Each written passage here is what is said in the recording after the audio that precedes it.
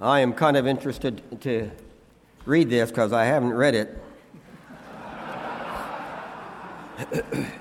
I just finally finished it the other day in a sinus funk, so I don't really know what I've written. And may God bless it.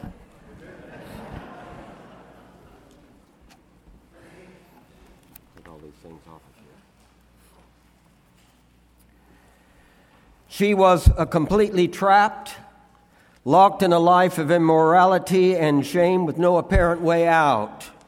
No way forward, no way back, living an almost invisible existence until, under God's providence, he crossed several boundaries, both geographical and cultural, established personal contact with her in spite of her desire to be invisible, courted her curiosity with imaginative words, touched her deepest pain and need, and brought her into the grace of his reckless and redeeming love.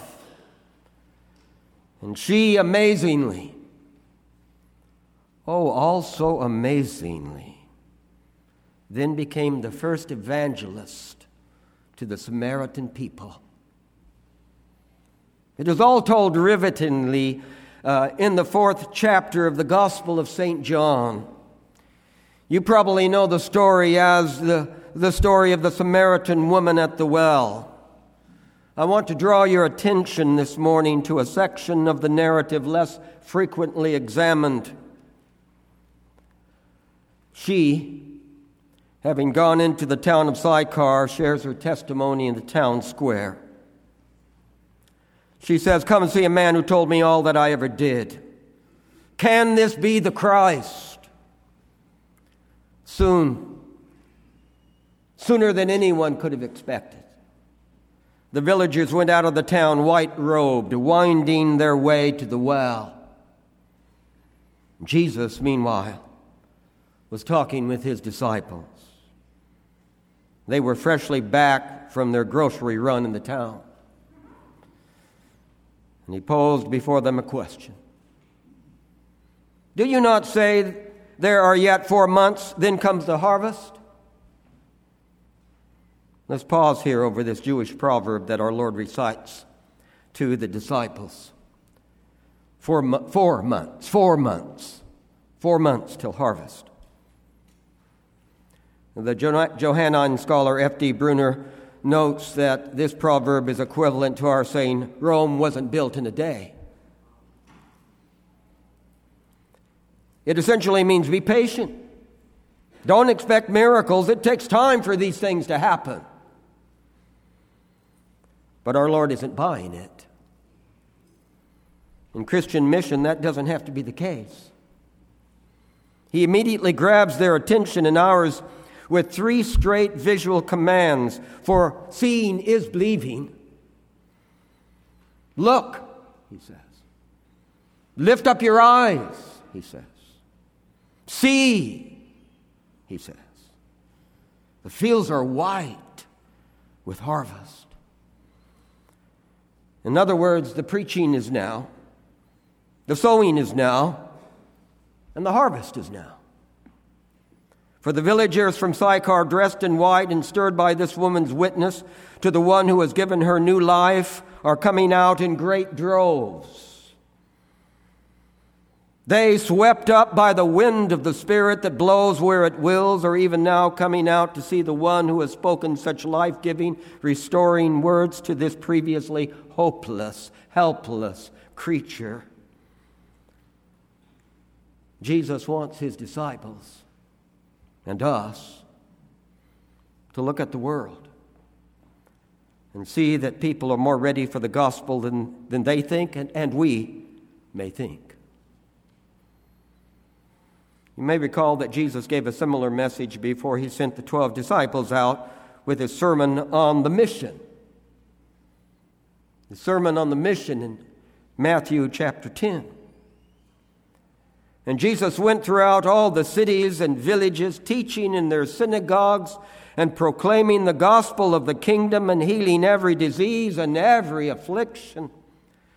And when he saw the crowds, he had compassion for them because they were harassed and helpless, like sheep without shepherd. Then he said to his disciples, "The harvest is plentiful, but the laborers are few. Therefore pray the Lord of the harvest to send out laborers into the harvest." Well, he saw the crowds filled with people unseen and uncared for by the religious leaders of the day. He had compassion on them. That is, he was stirred deep down inside. He saw them as tormented, exhausted, and led astray. Then there is the parallel message he gave as he appointed and sent out the 72 on mission in the 10th chapter of St. Luke. "The harvest is plentiful, but the laborers are few. Go your way. Behold, I'm sending you out as lambs in the midst of wolves." Some of these disciples will be received in peace, others with derision, and still others, worse, with neglect. As Dr. Brunner observes, the world in Jesus' conviction seems to be filled with wolves and sheep, and both the vicious and the victims. We should expect to meet both as we go out, our feet shod with the gospel of peace and the word of life on our lips. But make no mistake about it, the harvest today, as it was then, is plentiful, and the time is now. No more saying 4 more months till harvest. Unseen neighbors and unseen neighborhoods.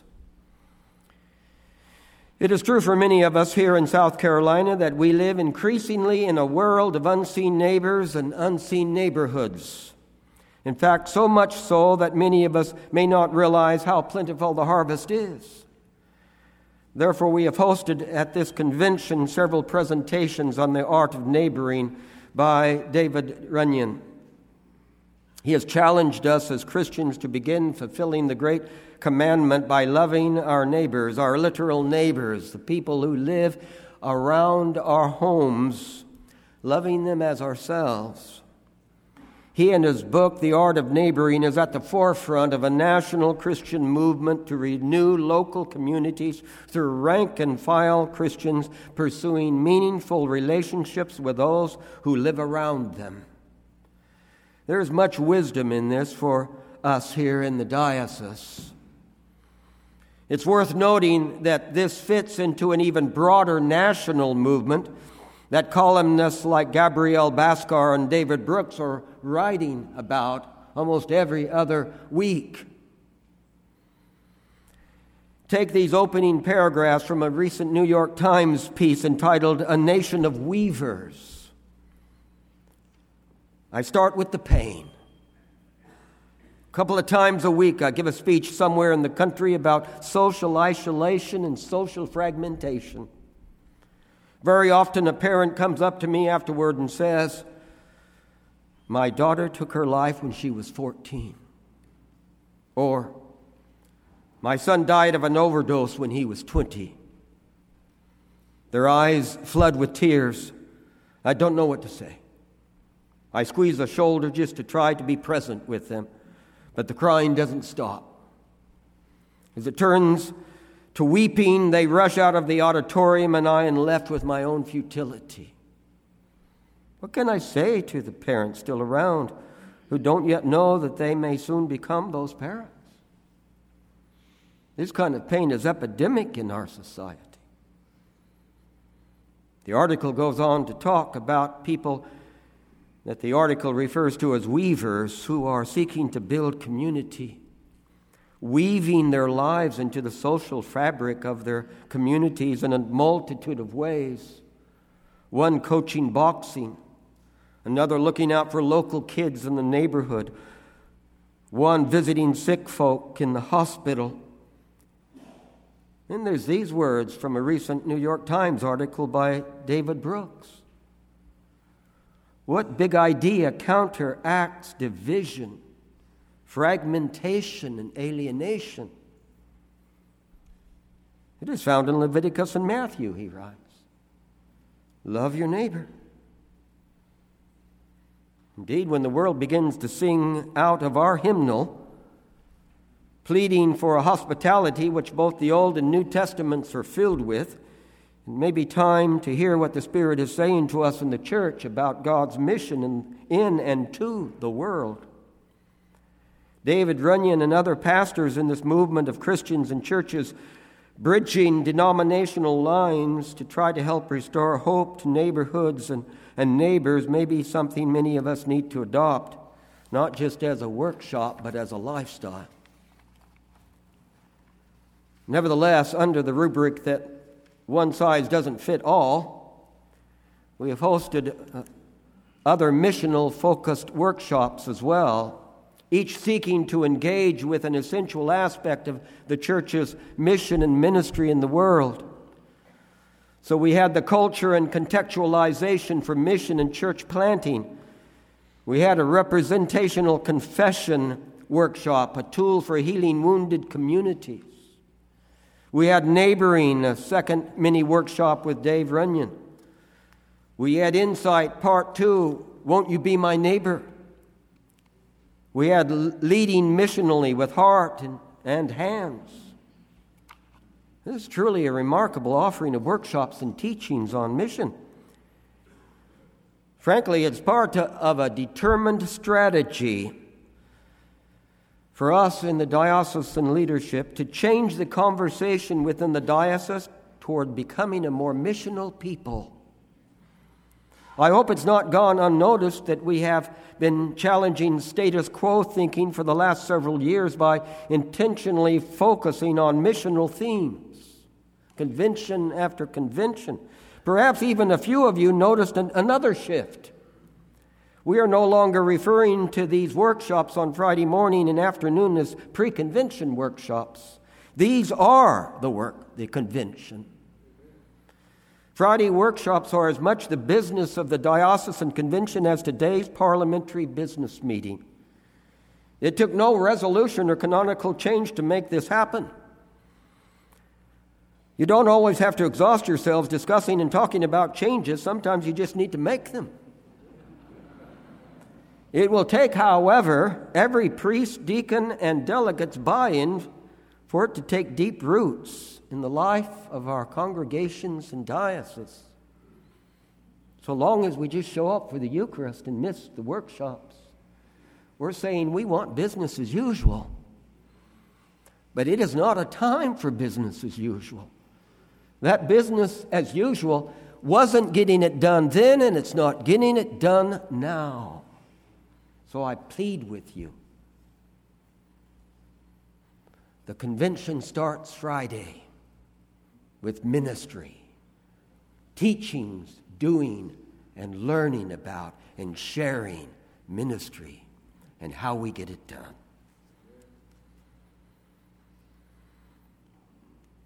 This missional shift in ministry, which seeks to recognize and be more attuned to cultural changes, one of which is the unseen and unknown neighbor, has become something quite real in many parts of the diocese.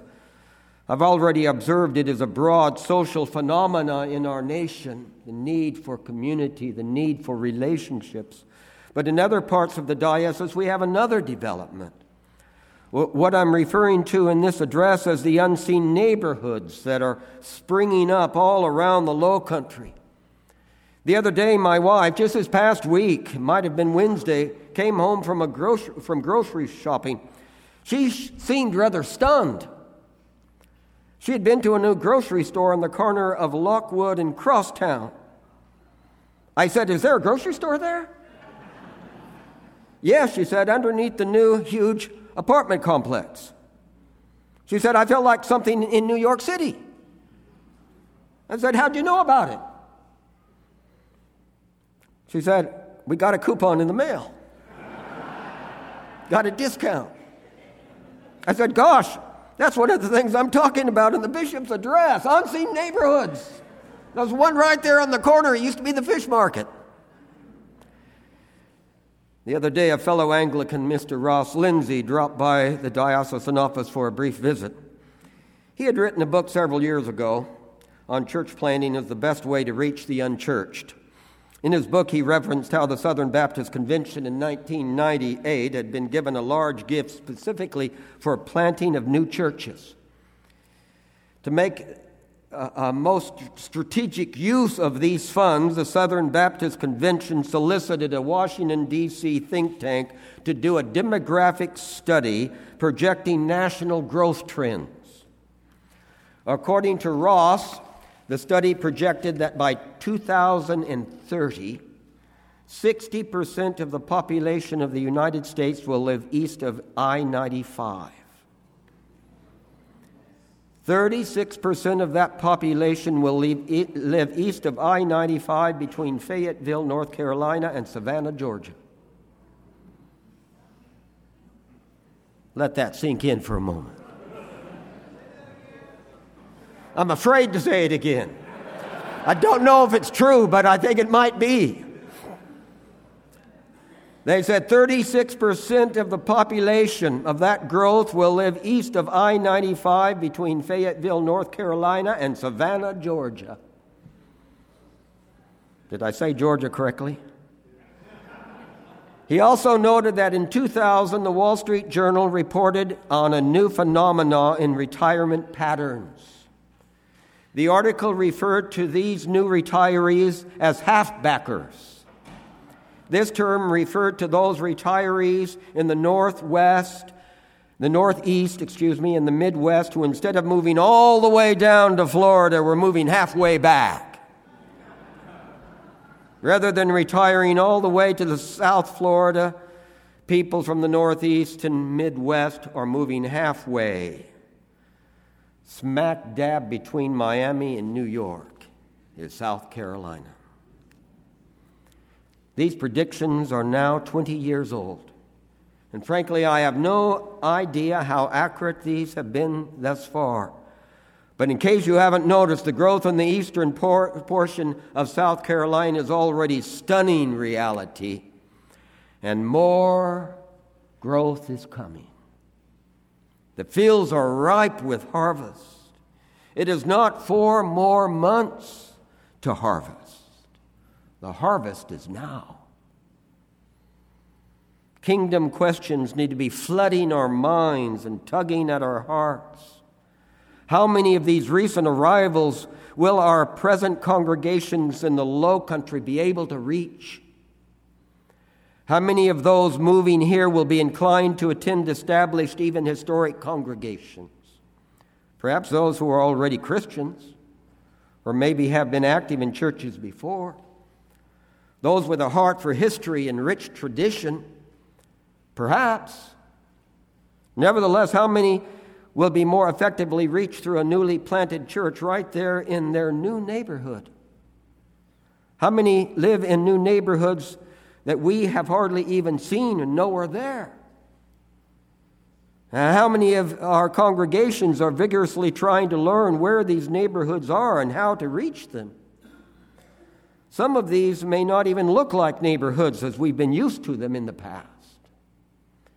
We may find our heads swimming like my wife's after her recent shopping trip to a new grocery store underneath a huge new residential complex right there on the corner of Lockwood and Crosstown.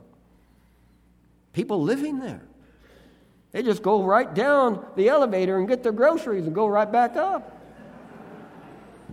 There's not even a garage you need to park your car in. Everything's there. But surely there are parishioners in our congregations and involved in real estate and business development that know these places are there. We've got to get in touch with them.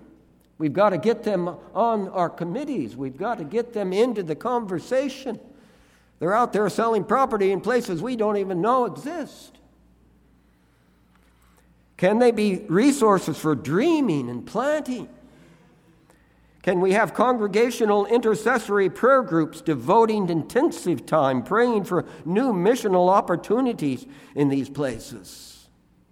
If we find out about them, can we get the teams of intercessors praying? What are we waiting for, I ask myself? Surely not for the litigation to be over, the property questions resolved. The fields are ripe with harvest today. Unseen neighbors and unseen neighborhoods. Frankly, I feel like I'm back to the future. The Right Reverend Victor Rivera, the bishop who ordained me almost 39 years ago, and then later, 1 year later, when I was 31, appointed me as chairman of the Diocesan Church Growth Committee. What on earth was he thinking? He used to speak of having church growth eyes. Church growth eyes, he said. Except for I can't get his Puerto Rican accent. Eyes like Jesus for the lost, for sheep without shepherds, lambs without pastures, wandering far from the fold. I pray that God will give many of us church growth eyes. For Jesus said, look, lift up your eyes, see, the fields are ripe with harvest. And now even more invisible people.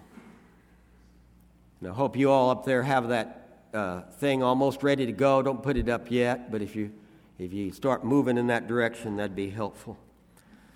Not long ago, I met with David Martin, a youth minister at Holy Comforter Sumter.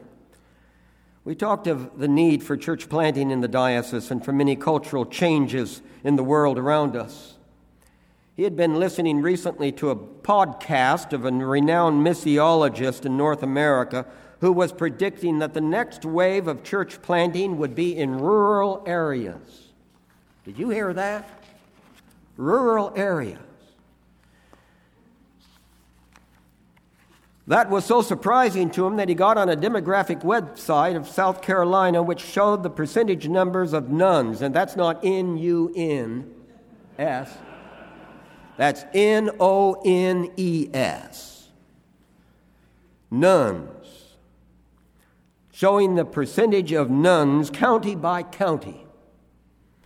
Nuns is a term to describe those people in a community who identify themselves, self-identify themselves as having no religious affiliation. To his surprise and mine, it perfectly illustrated what the missiologist was forecasting. So if you wouldn't mind putting that on the screens overhead, South Carolina by counties. Oh my, you won't be able to see that very well, will you? Oh, what a shame. Boy, are you protected, some of you. Well, see, what I say is take a moment to locate your county and church on the map. Can any of you do that? Can we just turn off these lights for just a moment up here and see if that'll help? Will that take 4 hours to do? No, this is high tech here. Can you all see that? Well, I'm going to keep talking anyway, whether you can or not. Take a moment to locate your county and church on the map. The crosses, if you can see them, mark places where we have congregations. You will notice the percentage figure on the county, and the other figure is the number of people in the county. The percentage identifies the percentage of non-religious affiliated persons in your county. Note to self, next year make a copy for them to have in their pack. As to be expected, with such a large influx of people moving into Berkeley and Dorchester counties, as well as Horry County in the north with Myrtle Beach and Grand Strand, and in Jasper County and Beaufort in the south, we see in these counties high percentages of nuns, such as Jasper County. 65% of the people in Jasper County have no religious affiliation. In Beaufort County, 57% have no religious affiliation. In Horry County, can someone read that? 51%.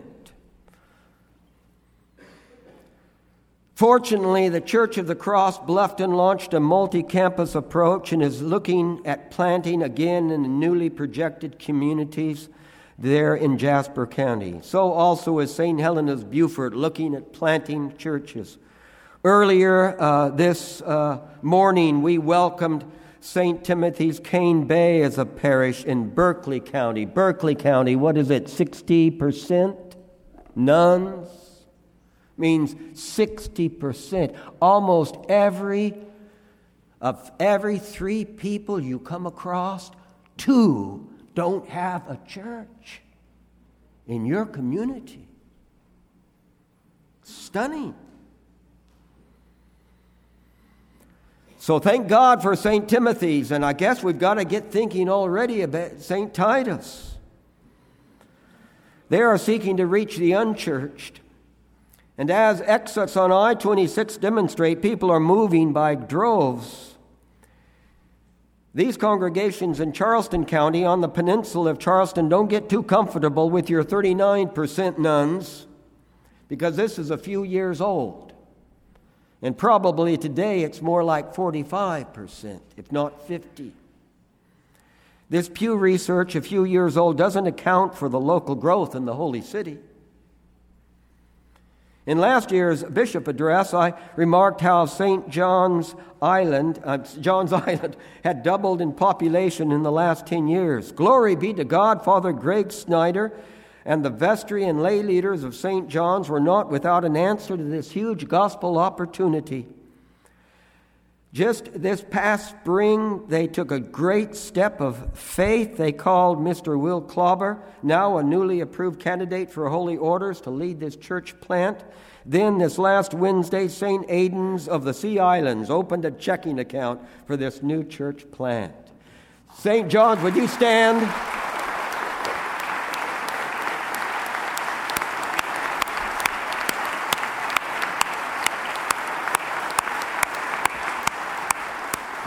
God bless you for such a great act of faith. Up the coast to the north, Christ the King, Grace Waccamaw on Parley's Island, the most Anglicanized spit of sand in the world.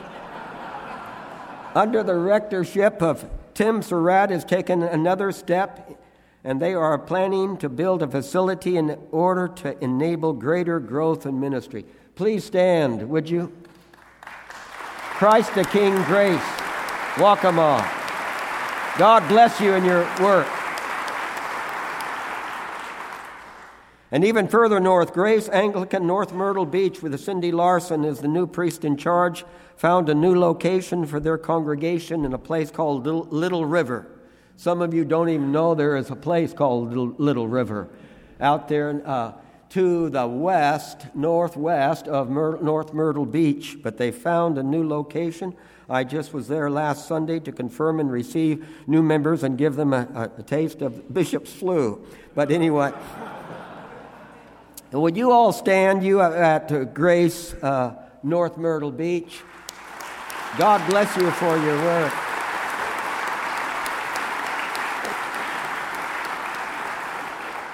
Yet, as we noted, Horry County is filled with the unchurched, the nuns.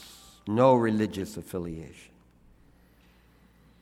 Now, here's where it gets intriguing. Turn your eyes to the harvest on our more rural counties. If you live in Marlborough County and attend St. Paul's, Bennettsville, every 3 people you come across in your day, whether at work, shopping, or attending community events, 2 of them do not have any committed religious affiliation. Does that not stagger you? Marlborough County, 66% nuns. It gets no better next door in Chesterfield County. For the members of St. David Cheraw, statistically, every other person you meet in Chesterfield County throughout your day has no religious affiliation. Go a little further south to Darlington County, and if you are a member of St. Matthew's Darlington or St. Bart's Hartsville, every other person you come across in your daily life, 2 out of 3 people you come across. It goes so counter to me as I've been meeting with vestries up there, and they've said, for years, and I believed them, that everyone they knew was churched. Well, I believe everyone they knew was churched. But my goodness, 2/3 of the people they don't know aren't. It just boggles my mind.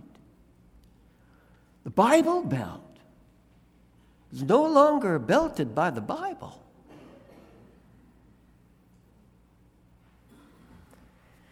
So it's all rather staggering to begin to look at some of this.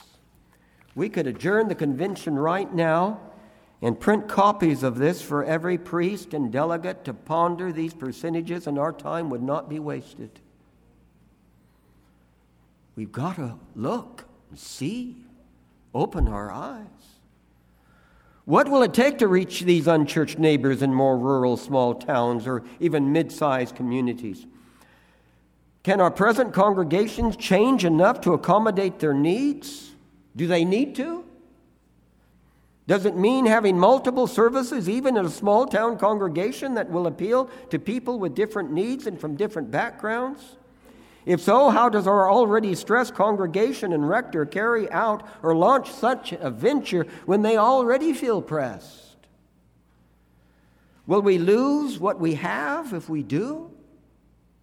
Will the priest and vestry that steps out in faith be accused of neglecting or caring for the long-time members? Change can be difficult when it appears to challenge the habits of a lifetime. One definition of leadership I've heard is that leadership is disappointing your own people at a rate they can't absorb.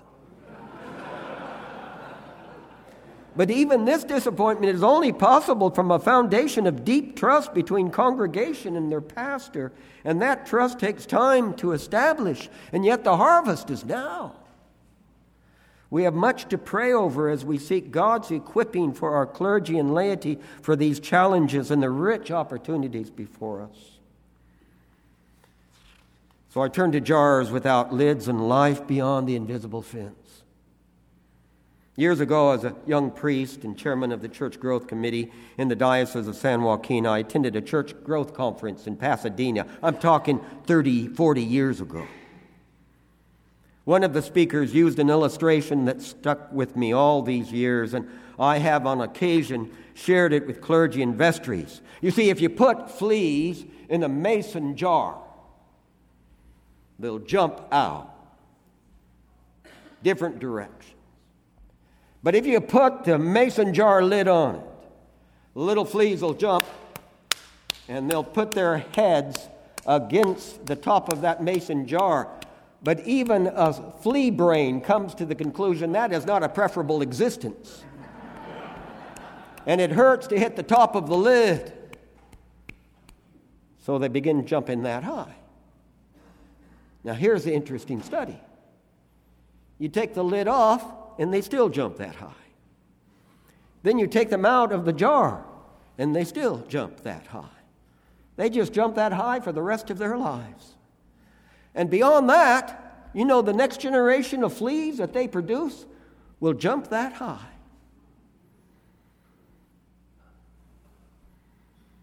Well, the illustration wasn't lost on me.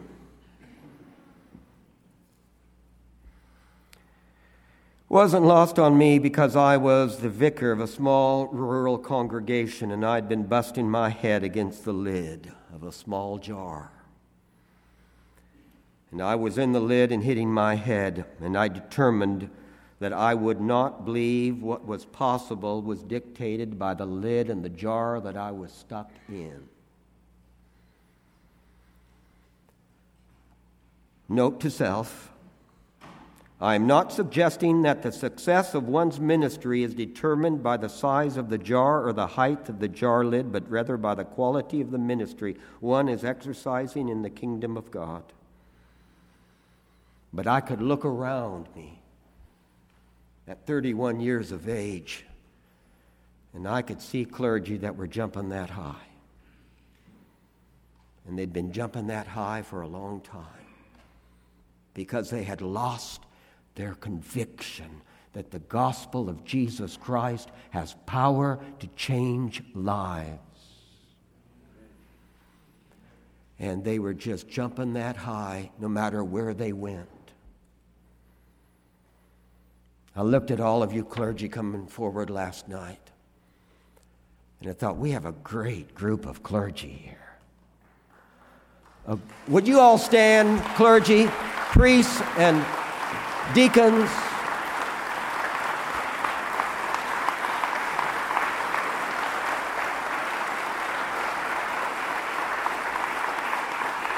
Don't sit down. Don't sit down. Across the board, I believe this, or I wouldn't say it.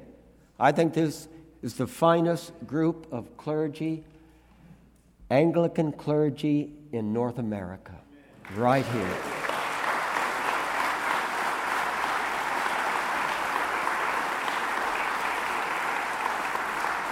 I pray for each of you and your spouses by name every week. So if you are in the Beaufort Deanery and Georgetown Deanery, your day is Monday. West Charleston is Tuesday. Wednesday is Charleston and Orangeburg. And Thursday is Florence and anyone left outside. Lord, send your anointing upon these our clergy here in the Diocese of South Carolina. Anoint, bless, and renew them in the gospel. In the name of Jesus, amen. Amen. And would you now sit down, unless you're Rick Belzer. Is Rick Belzer here? Rick Belzer, celebrating 50 years in the priesthood this summer. God bless you, Rick.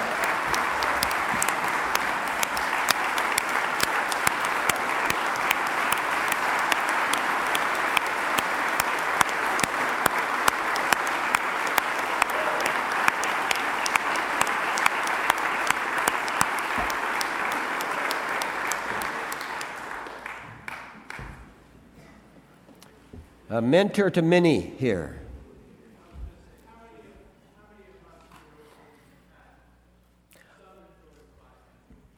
If Rick Belzer has influenced your life in a significant way, clergy or laity, please stand.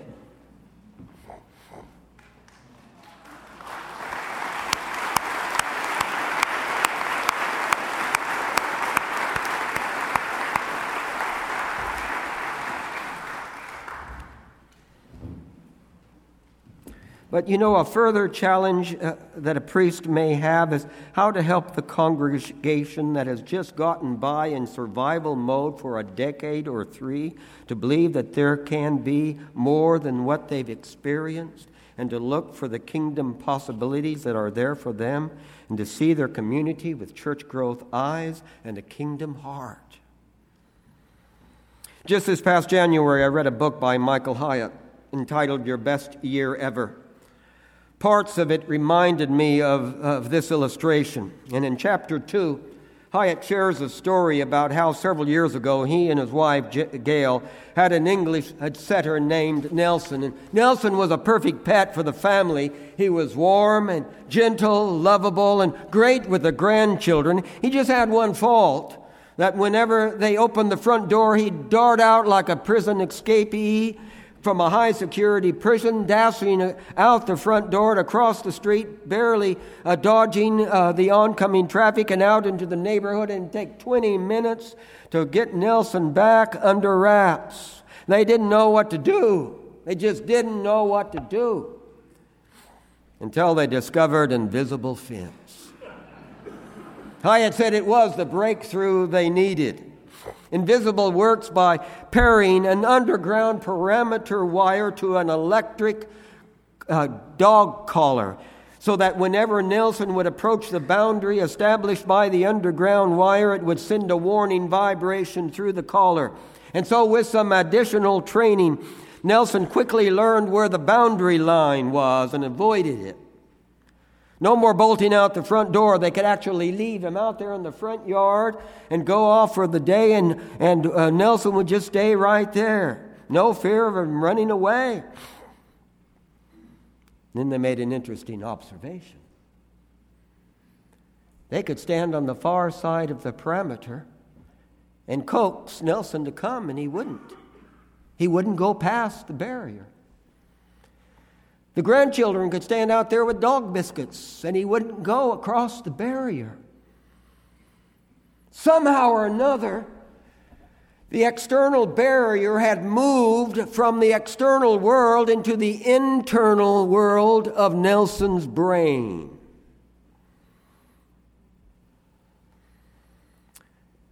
Hyatt summarizes, our beliefs play a major part in how we approach life.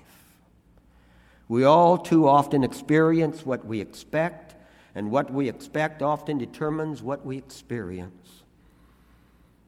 Well, I read that, and I was back in the flea in the jar. I immediately saw the application of Hyatt's illustration to 3 arenas of my life and ministry. First, of course, was my own life. What invisible fences had I made an unhealthy peace with and allowed to become part of the internal life of my mind, determining therein what I believed was possible? The next place I began to apply it was to the diocese. How had this ongoing litigation placed us behind an invisible fence, and how had we as a diocese allowed this long process of waiting to move from an external barrier of the slow, grinding legal process to become a barrier within our minds, creating or at least contributing to a visionless, faithless method of operating? From there, it was rather obvious for a third application. Our congregations and clergy had the ongoing legal process and the resulting litigation fatigue, as well as the uncertainty of who might eventually own the property, just become a convenient excuse for doing nothing but the status quo and internally reciting a proverb, 4 more months till harvest, and we get the judge's ruling? Had it become for us an invisible fence, taking a wait-and-see attitude towards everything we're about in mission? Just maybe God has taken us into this uncharted territory to transform us, to unleash us from our previous idols, comforts, and securities. As Todd Bolsinger notes, in a changing world, the leader must continually be committed to ongoing personal change, to develop new capacities, to be continually transformed in ways that will enable the organization's larger transformation. In a world of unseen neighbors and unseen neighborhoods, do we have to wait to know who owns the church building or begin a missional thrust of loving our neighbors as ourselves? Do the neighbors care if we own our buildings, if they don't know Jesus? Can we not begin earnestly praying for the Lord of the harvest to send laborers into the harvest? A plea for a call for the intercessors. Jesus said, the harvest is plentiful, but the laborers are few. Pray the Lord of the harvest to send laborers into the harvest. Intercessors. Many of our congregations have intercessory prayer groups. It is often a ministry made up of women. However, it need not be so. Some of the most important intercessors in my life over the years have been men. Whether the intercessors are men or women, I want to celebrate them for a moment. It is a great task, a great work. Some of you have heard me tell this story. It was probably my 3rd or 4th confirmation service. I was at Christ St. Paul's on Young's Island. The confirmands had already come forward and been confirmed. I had told Father Craig Barrett, who, by the way, is sick with the flu today, I told him, look, let's do the confirmands first, and then we'll do those that we receive, because they just stand. The confirmands kneel. So the first for reception was coming forward. As she was coming forward, I heard the Lord speak to me. He said, pray for her to have the gift of intercession. I thought, Lord, that doesn't fit in with the liturgy. She came forward. I took her hands and I prayed. We recognize you as a member of Christ's one holy Catholic and Apostolic Church, and we receive you into the fellowship of this communion. God the Father, God the Son, God the Holy Spirit, bless, preserve, and keep you. And in a moment, and I cast caution to the wind, I put my hands on her shoulder, and I said, I pray that God will grant you the gift of intercession, that by your prayers you may bring down strongholds, uplift the weary, win the seeker, guide the lost, comfort the afflicted, heal the sick, set free those in bondage, protect the strong by the prayers you pray on bended knee. By the time I'd finished the prayer, tears were streaming down her cheeks.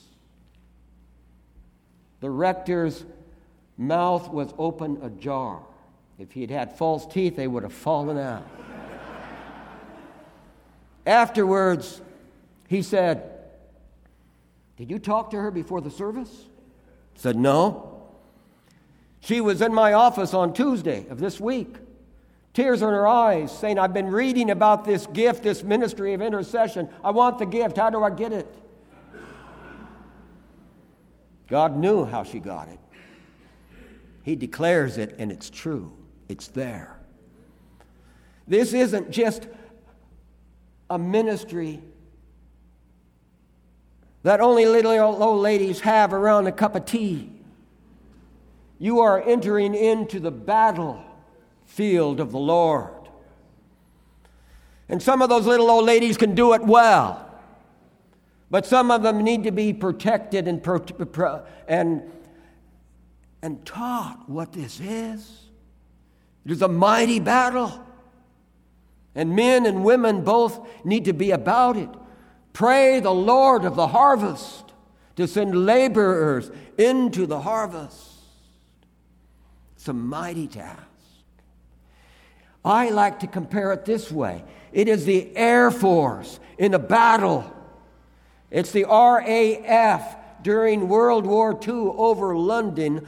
Those pilots fighting, bringing down German bombers and protecting the people in London from the nightmare of the Blitzkrieg. But here's the thing.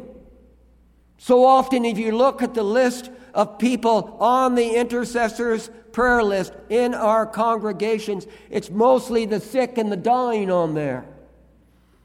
It's like the Air Force flying all their forces over the MASH unit, when what they need to be doing is flying over those who are taking the territory of the enemy.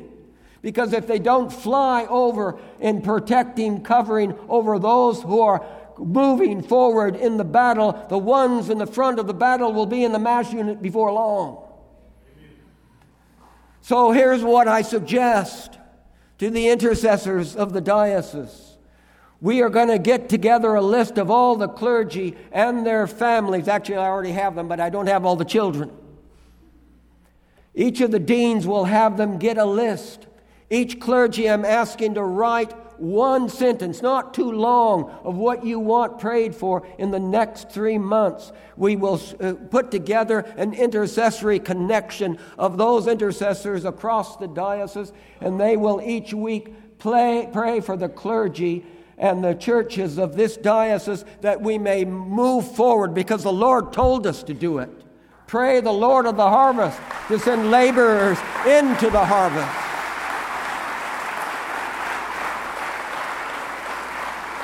We know it's there.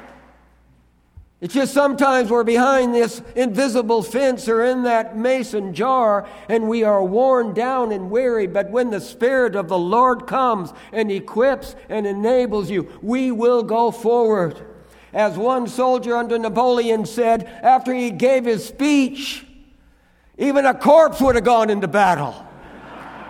So after the intercessors begin to pray and anoint the clergy of the diocese and protect their family as they step forward, we will expect God to do a mighty work in this diocese because the harvest is plentiful.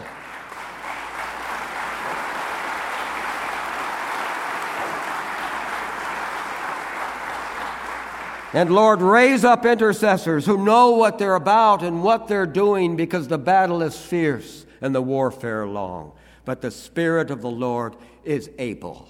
Greater is He that is in us than he that is in the world. Finally, giving the last word to a church planter in the field at harvest time.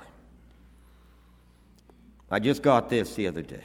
Bishop, please bring us home with a reminder that what we are called to do and be is nothing new and nothing to be scared of.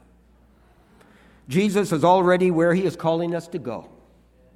He is the seed that you mentioned in your previous address last year. He has been scattered. He has seen the unseen. He cares for the hopeless, the harassed, and the helpless. All we have to do is what the Spirit of God enables us to do. Point to Him. There He is, in the supermarket parking lot, changing a tire or jumping a car. There He is, paying for the coffee shop latte for a stranger. There He is, learning the name of the barista and checkout persons. There He is, dropping off a meal at the neighbor in Nexton who doesn't attend a church. There He is, asking to pray or drive someone to the doctor's appointment who doesn't attend a church. There He is, throwing newspaper on the neighbor's porches and pre-dawn walks with His dog. There He is, rolling trash cans back up the driveways of people He has never met. Let's hope He doesn't get shot. There He is, praying for the safety of His living room for the neighbor's kids playing or riding their bikes. There He is. There He is. There He is. In our neighborhoods, towns, and cities, and the rural fields of South Carolina. He is in each of us that have repented and called on His name. There He is. Let's go join Him. God bless you, Gary Beeson, for writing my conclusion. There He is. Let's go.